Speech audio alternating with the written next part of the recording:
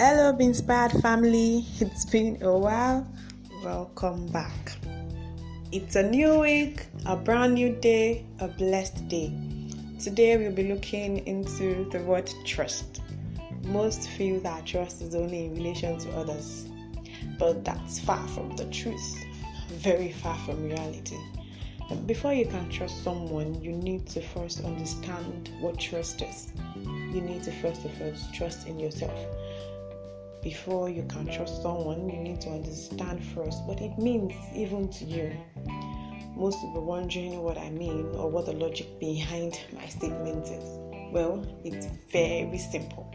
You cannot give what you do not have. You cannot explain what you do not understand. Neither can you share what does not partly belong to you. Why? Because you do not know what it is, what its value is, what its importance is. You do not know.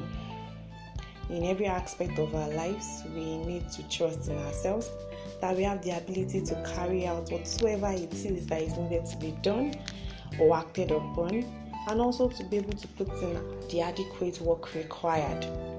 When you trust in yourself and your ability or abilities, as the case may be, then you will believe that it is possible and very achievable. And definitely it will work out at the very end when you put in the work required.